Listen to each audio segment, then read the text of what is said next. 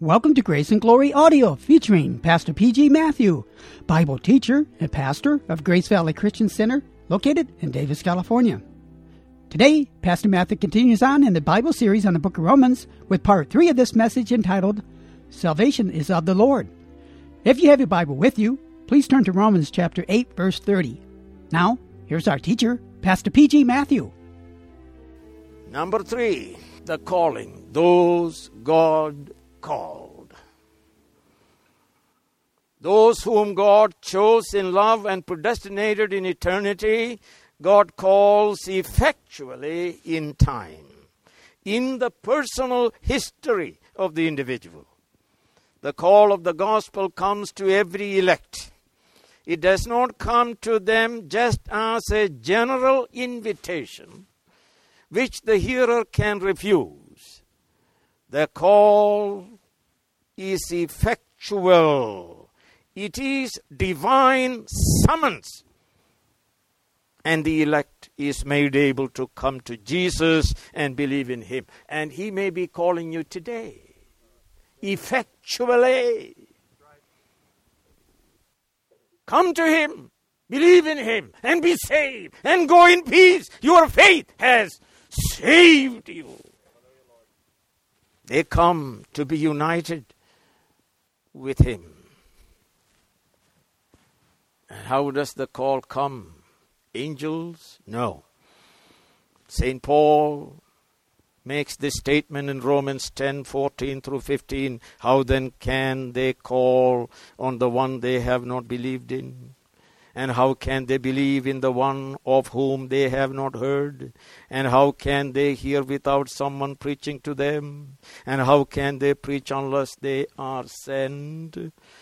As it is written, how beautiful are the feet of those who bring good news. A preacher is called, commissioned, and sent in the power of the Holy Ghost and in the knowledge of the gospel. He preaches Jesus Christ and Him crucified, dead, buried, raised from the dead, and seated on the right hand of God as sovereign Lord. The elect sinner's heart is opened by the Holy Spirit. He regenerates the sinner and enables him to repent and believe the gospel. Faith comes by hearing the word preached. None is saved without faith. Faith requires the hearing of the word. So we must share the gospel that elect sinners be effectually called. Sovereign God works through His people. Cornelius was saved by hearing the gospel. Through Peter, not by an angel. We are important in God's saving plan of the elect sinners. If we are called by the gospel, we must call others by the gospel. So the book of Revelation concludes, 22nd chapter, verse 17. The Spirit and bride say, come. And let him who hears say, come. Whoever is thirsty, let him come. And whoever wishes, let him take the free gift of the water of life. Spirit says, come. Church say, come. And every believer say, come, come, come. And take the water of life and live. So friends, call this way your spouse. Call your children. Call your neighbor. Call your colleagues. Call those whom God sends your way. And call those to whom you are sent.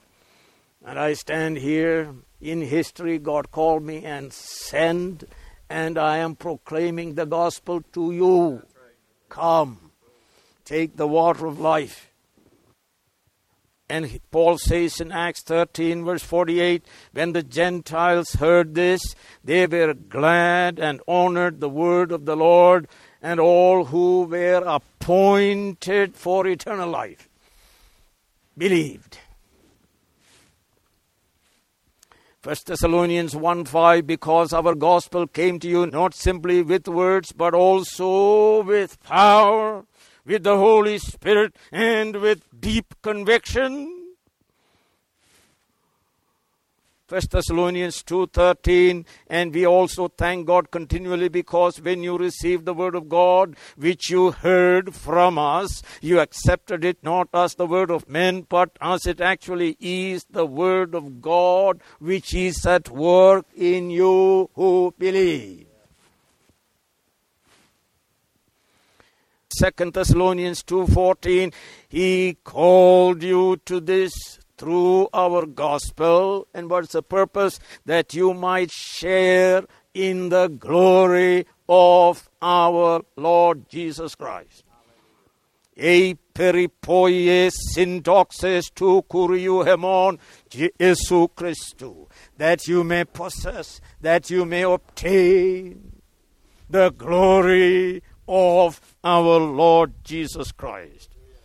So God loved, He chose, He called through the gospel to share the glory of our Lord Jesus Christ.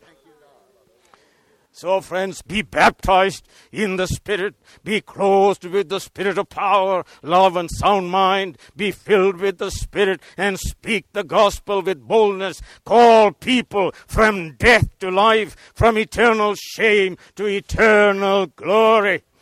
Remember, we speak in the name of the one who has received all authority in heaven and on earth. He is with us always. Remember, not even death can separate us from the love of God.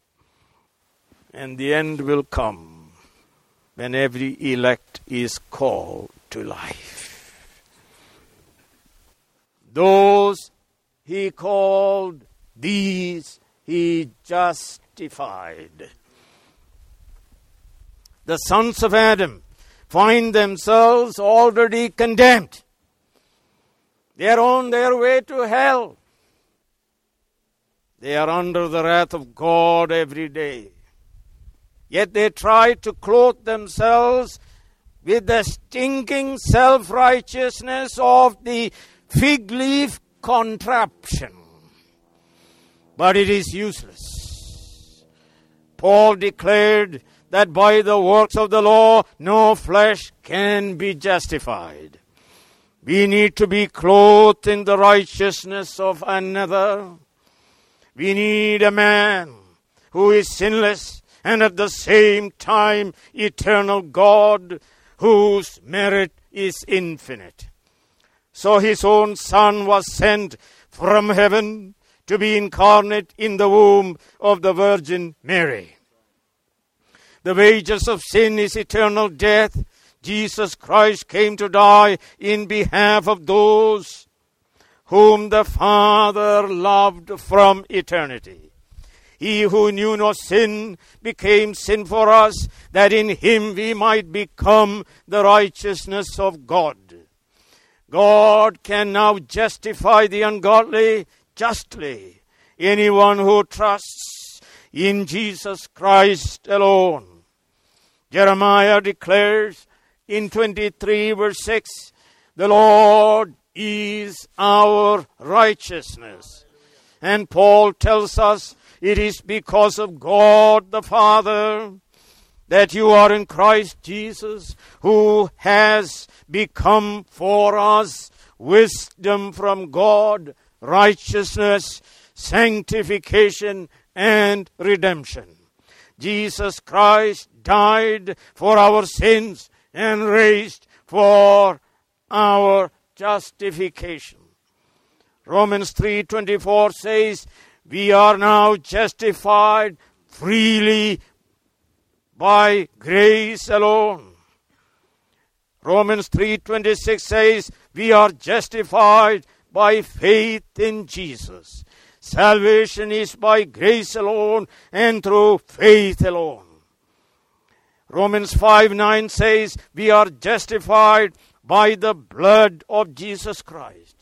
Without the cross of Christ, no justification for the ungodly. If one denies the cross, one denies salvation. So we in this church lift high the cross of Calvary. We confess Christ of Calvary. We confess Christ who died for our sins. Having been justified by the Father, we have peace with God, and we are reconciled to God, and we stand in grace in God's presence.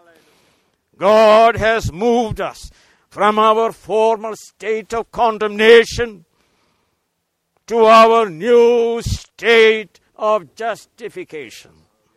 So Romans 8:33 says, it is God the Father who justifies. No appeal possible to another court. Our justification cannot be reversed. Enemies of God are reconciled through Jesus Christ our Lord. Grace, friends, is the source of our justification. The work of Christ is the ground of our justification. Faith is the means of our justification. A faith that is a divine gift. And the effect of our justification is nothing less than the vital union with Christ, the mother of all doctrines. God the Father is the one who has justified us, and so we wait in hope of the glory of God. Our glory is the goal of divine predestination. For more on justification, refer to my forthcoming book on Romans. Number 5, and these God glorified. Take note of the divine monergism in our salvation. What is emphasized is not our response of faith. We believe and live an obedient life because of the divine life. So we do not boast, we praise God. Notice then, God foreloved a specific number of sinners in eternity past. God predestinated these ones to become like Christ, holy and blameless. God effectually called these people in time, in our personal history, by the preaching of the gospel. He called us to life, even as Lazarus was called to life from the tomb of his death. God justified the ungodly, declaring them righteous. God not only forgave our sins, He clothed us with the perfect righteousness of Christ. Divine monergism continues to the end. Those whom God justified, these He also glorified. He deliberately uses the aorist tense. He glorified. Not He shall glorify us in the future. Because it is so certain. It is as good as done. There is no contingency. God who acted in loving us moves from one step to another step until He comes to our glorification. No power in the world can stop Him from glorifying us in the future. Those whom He foreloved and predestinated in eternity, called and justified in time. God alone works from eternity past through time to eternity future. Even now Christ is in us, the hope of glory. We have been already raised with Christ, and we are seated with Christ. Our spirit is life because of righteousness, and we are told in Romans 8 verse 11 that God who raised Jesus Christ from the dead will make alive our mortal body through the Holy Spirit who indwells us now. Our new federal head, even Jesus Christ, has been already glorified. And we are united with Him. We are in Him.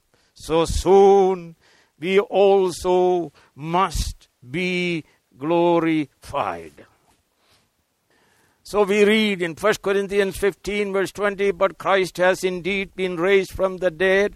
Notice the first fruits of those who have fallen asleep. And 1 Corinthians 15:23, but each in his own turn, Christ the first fruits, then when he comes, those who belong to him. Glorified, so certain. Philippians 3:21, who by the power that enables him to bring everything under his control will transform our lowly bodies so that they will be like his glorious body. 1 Corinthians 15:49, and just as we have borne the likeness of the earthly man, so shall we bear the likeness of the man from heaven. All have sinned in Adam and lost the glory of God. In Jesus Christ, the glory of our spirit and body is restored to us. So we shall bear the likeness of the man from heaven. And 2 Thessalonians 2:14 tells us, he called you through our gospel, that you might share in the glory of our Lord Jesus Christ. God sent his Son into this world so that not just that our sins may be forgiven and we be justified. He sent his Son into this world that he may bring many sons, every elect, to glory. That every elect be like our glorious Lord Jesus Christ. We share in his life and we share in his glory. As I said, sanctification is glory begun. Right now it is happening. And glorification is the consummation of sanctification. So 2 Corinthians 3:18 says, and we who with unveiled faces all behold the Lord's glory are being transformed into his likeness with ever increasing glory. Even now, from glory to glory, he is changing us. 2 Corinthians 4:16, therefore we do not lose heart, though outwardly we are wasting away. We are wasting away, sir. Arthritis. But that's not all it says. Therefore we do not lose heart, though outwardly we are wasting away. Yet inwardly we are being renewed day by day. Even now we are being renewed daily in our inward man. Jesus not only restores to us the glory we lost in Adam, he gives us greater glory because the glory of Christ, the man from heaven, is greater than the glory of the man from earth, Adam. So, friends, God moves irresistibly from the first step in foreknowledge to the last step of our glorification. Being confident of this, St. Paul says that he who began a good work in you will carry it out to completion until the day of Christ Jesus. Let's praise God, sir. What he began, he shall complete in Christ. Our glorification is an accomplished fact. Even now, Paul says in Philippians 2:14 and 15, do everything without complaining or arguing, so that you may become blameless and pure, children of God without fault, in a crooked and depraved generation in which you shine like stars in the universe as you hold out the word of life. But soon we shall shine with greater brightness. When we see him, we shall be like him. Then we shall shine like the sun, which is our destiny. Matthew 13:43. Then the righteous will shine like the sun in the kingdom of their Father. He who has ears, let him hear. And you just read in Revelation 1:16, his face was like the sun, shining in all its brilliance. Our older brother, his face like sun shining in all brilliance, and that's our destiny. Then we shall reach the goal. We shall be conformed to Christ, that he may have preeminence among many brothers. All this for Father's glory. Then shall eternity future begin in a creation that is glorified too. God will dwell with us, and we with him. That is life eternal. That is joy unspeakable and full of glory. Concluding remarks about this. Salvation is of the Lord. From beginning to end. He does all the work. What did we do? Let me tell you. We ran away from God. We became prodigals, rebels, enemies of God. That's what we did. But God came after us. He apprehended us. He has transformed us. From glory to glory, He's changing us. True, we love God. We delight in doing His will. We worship God. We live for God's glory. God is working 100%, and we are working 100%. But we work because of God's grace. The Spirit of God enables us to think God's thoughts and do His will. So we ask the question in 1 Corinthians 4 verse 7, for who makes you different from anyone else? What do you have that you did not receive? And if you did receive it, why do you boast as though you did not? Salvation, friends, is of the Lord. Therefore, you can depend on it.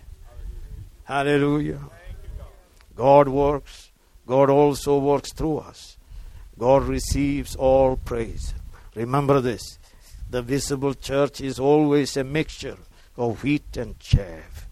If you are not living a holy and obedient life, then pay attention. Draw the conclusion that you are not God's chosen. Call upon the name of the Lord that you may be saved. But if you live by repentance and faith, then you are God's children. Remember, Romans 8 verse 28, we know to those who love God, He works in all things for good to those called according to His purpose. So our love for God, which is a response to God's love for us, is a proof that we are in the company of those whom God foreknew, God predestinated, God called, God justified, God glorified. To God be the glory. Hallelujah. You have been listening to Grace and Glory Audio, a part 3 of this message entitled, Salvation is of the Lord. Come back soon for more transforming Bible teaching from Pastor P.G. Matthew.